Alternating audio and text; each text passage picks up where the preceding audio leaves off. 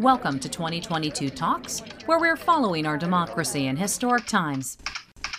They are coming for the right to marriage. After the House passed a bill to codify national recognition for same-sex marriage, White House Press Secretary Karine Jean-Pierre noted other court-established rights could be at risk following the Supreme Court's overturning of Roe v. Wade.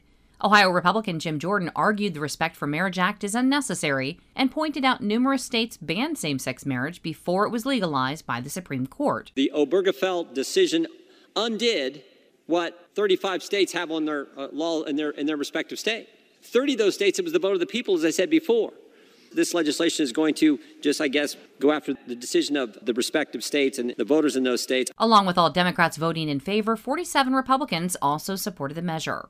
A group of Democratic senators introduced a bill to nearly double funding for the Title X family planning program over the next decade. Minnesota's Tina Smith says it would protect critical access to reproductive health care. So I ask Senate Republicans who claim to be champions of family planning and women's health to join us in supporting Title X. Meanwhile, outside the Supreme Court, be advised, you are currently engaged in illegal demonstration. 17 members of Congress were among 35 people arrested for blocking traffic outside the building during an abortion rights protest. Cori Bush of Missouri was among those taken into custody as the group called for action from President Biden. So many of our constituents have been reaching out to us afraid. In Massachusetts today, President Joe Biden will unveil new steps to combat climate change. Biden has not decided whether to declare an emergency to unlock federal resources to combat the problem.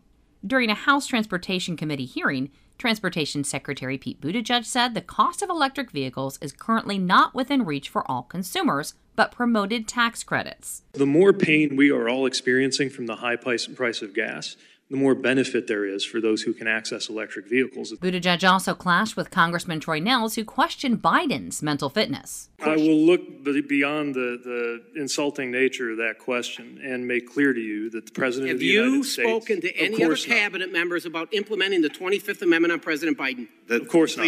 A rematch in 2024 between Biden and Donald Trump could be another close race, polls show. Should the former president run, Senate Minority Leader Mitch McConnell expects competition from his own party. Look, I think we're going to have a crowded field for president.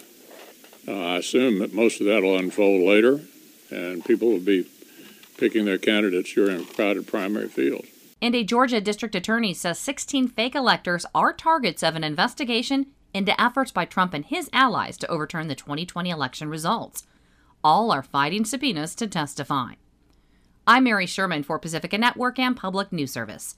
Find our A-Trust indicators to support transparency and accuracy at publicnewsservice.org.